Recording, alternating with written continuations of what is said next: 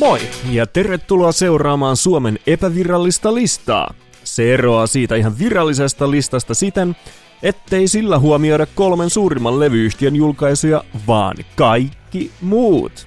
Joten jos listahitit eivät enää riitä musiikin nälkääsi tyydyttämään, olet juuri löytänyt uuden kotisi, jossa pääset genreen katsomatta nauttimaan Suomen ajankohtaisimmasta ja suosituimmasta omakustanne- sekä pienlevyyhtiömusiikista ja löytämään viikosta toiseen itsellesi uusia lempiartisteja. Minä olen Joonas ex-Youth Gone Wildilta ja tässä ensimmäisessä jaksossa pyrin vastaamaan muun muassa kysymyksiin mitä ihmettä, miksi ja miten, ennen kuin päästään seuraavissa jaksoissa musiikin ja varsinaisten viikoittaisten listojen julkaisuun. Haluamme omalla panoksellamme edesauttaa maamme omakustanne-artistien ja pienlevyyhtiöiden menestymistä. Omakustanne levyjen painattajana sekä digijakelijana olemme etuoikeutetussa asemassa todistamassa viikosta toiseen toinen toistaan mainiompien levyjen valmistumista ja ilmestymistä, jo olemme pohtineet, miten parhaiten jakaa nämä kaikin tavoin vertailun suurten levyyhtiöiden artisteihin kestävät julkaisut artistien omaa fanikuntaa suuremmalle yleisölle.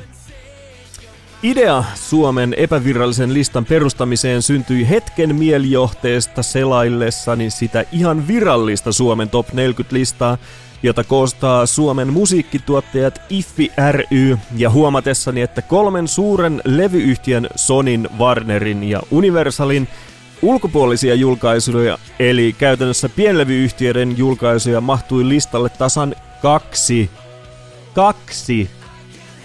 Ja kun samat 3 kuningasta dominoivat miltei samankaltaisin prosentein myös virallisia Spotify-soittolistoja, missiomme kirkastui kertaheitolla konseptiksi.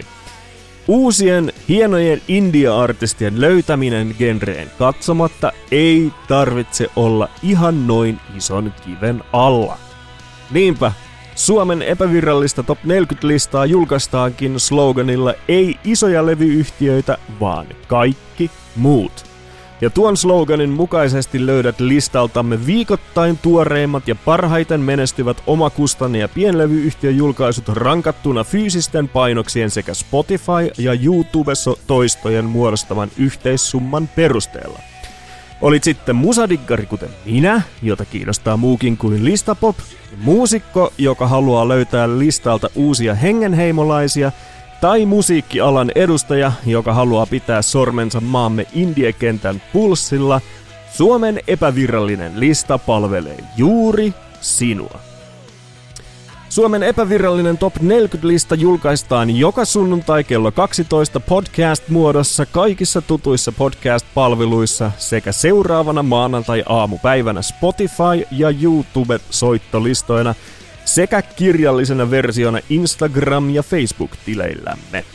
Lisäksi voit tilata Suomen epävirallisen listan myös sunnuntaisin ilmestyvänä uutiskirjeenä osoitteessa x-youthgonewild.com kautta Suomen-epävirallinen-lista-top-40, ja tämä linkki löytyy myös tämän jakson kuvauksesta.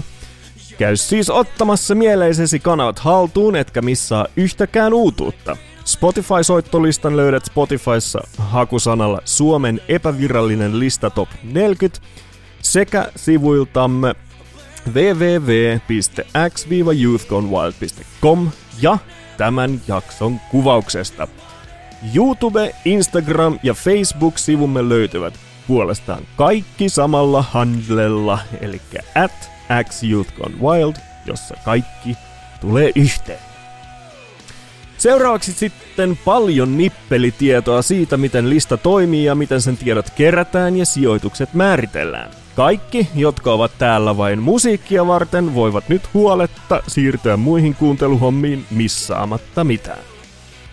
Ja ne kaikki teistä, joita kiinnostaa mitä listamme konehuoneessa tapahtuu, pysykää kuulolla vielä muutaman minuutin ajan. Eli luulakseni nyt tuli vastattua jo kysymyksiin mitä ihmettä ja miksi. Eli avataan vielä hieman sitä, miten listamme toimii. Ensinnäkin listalle kelpuutetaan mukaan sekä single, EP että albumijulkaisut. Toisekseen näistä julkaisuista kerätään niiden fyysisten painosmäärien tiedot sekä Spotify- ja YouTube-toistot. Näiden yhteissummasta saadaan viikoittainen listasijoitus. Listaan tarvittavat tiedot kerätään aina viikoittaisen julkaisusyklin lopussa, eli koska perjantai on nykyään käytännössä se virallinen julkaisupäivä leijona osalle kaikista julkaisuista, tiedonkeruupäivä on torstai. Artistit toimittavat meille julkaisunsa tiedot sivuillamme sähköisen nettilomakkeen kautta. Se, mikä ensiksi kuulostaa suht yksinkertaiselta ynnäilyhommalta, onkin sitten todellisuudessa hieman kimurantimpaa, kun listan kokoamisesta halutaan tehdä mahdollisimman reilua ja kattavaa. Ja nyt haluankin todeta varoituksen sanana, että seuraavaksi on luvassa matemaattisiakin pohdintoja, miten tällainen mahdollisimman toimiva tasapuolisuus saataisiin toimimaan käytännössä. Ensimmäisenä lähtökohtanamme listalla on kunnioittaa artistin julkaisuun upottamaa ajallista panostusta, jolloin esimerkiksi albumijulkaisua painotetaan suuremmalla kertoimella kuin EP-julkaisua, jota sitä puolestaan painotetaan enemmän kuin sinkkua. Toisin sanoen, nämä kaikki julkaisumuodot saavat osakseen kertoimen, jolla suhteutetaan artistin julkaisuun käyttämää ajallista panostusta. Toisena lähtökohtanamme on kunnioittaa artistin julkaisuun käyttämää rahallista panostusta. Fyysinen julkaisu on huomattavasti kalliimpi julkaisumuoto kuin digitaalinen ja esimerkiksi musiikkivideon tuottaminen YouTubeen kalliimpaa kuin lyriikka- tai automaattisen aihevideon. Tämä ei tietenkään ikisessä tapauksessa pidä kutiansa, mutta poikkeus vahvistaa tunnetusti tässä kohdassa säännön. Fyysisissä julkaisuissa kallisarvoisimpia ovat vinyylilevyjulkaisut, minkä jälkeen seuraavat CD:t ja lopulta C-kasetit. Muita fyysisiä julkaisumuotoja, kuten esimerkiksi USB-tikkuja, on myös mahdollista ilmoittaa. Täten suurimmat rahareijat artistien kukkaroihin aiheuttavat tekijät saavat listalla vastaavat kertoimensa. Fyysisten painosmäärien tarkistamiseen käytämme NCB:n virallisia luovutuslupia, joista artisti on saanut oman kopionsa ja jonka hän toimittaa meille listautumisen yhteydessä. Kyseessä on RM-note-niminen PDF-dokumentti NCB Market-nimisestä sähköpostiosoitteesta. Omilta painatusasiakkailtamme tätä ei vaadita. Musiikkivideoiden ja muiden videoformaattien tiedot ovat YouTubessa puolestaan julkisia, joten ne kerätään suoraan sieltä olettaen, että artisti on linkannut videon listautumislomakkeeseensa. Kolmantena lähtökohtanamme on kunnioittaa artistin digijulkaisuja ja siihen liittyvää verkostointitaitoa, kuten esimerkiksi Spotifyn tai YouTuben soittolistoille pääsemistä. Ulkopuolisena tahona näemme artistien kappaleiden Spotify-soittomäärät vasta niiden ylitettyä 1000 soittokertaa, eli voidaksemme ottaa huomioon myös artistin Spotify-menestyksen, tuo rajapyykki on ensin ylitettävä. Julkaisun Spotify-linkki tulee kuitenkin myös toimittaa jo listautumislomaketta lähettäessä, vaikka 1000 striimin raja ei olisikaan vielä ylittynyt. Tässä suuressa kokonaisuudessa fyysisten äänitteiden painotus listasijoituksessa laskee viikko viikolta, kunnes lopulta jäljelle jäävät enää digitaaliset parametrit, eli Spotify ja YouTube-toistot. Jos siis mielii Suomen epävirallisen listan kärkeen, sinne on monta tietä ja yleensä se on monen panostuksen yhteistulos. Listakärjen voi valloittaa sekä fyysisellä albumilla että onnistuneella Spotify-kampanjalla tai menestyksekkäällä musiikkivideolla ja parhaimmassa tapauksessa tietenkin näiden kaikkien yhdistelmällä. Hyvä. Siinä nyt nuo pahimmat matematiikan sulkeiset olivatkin.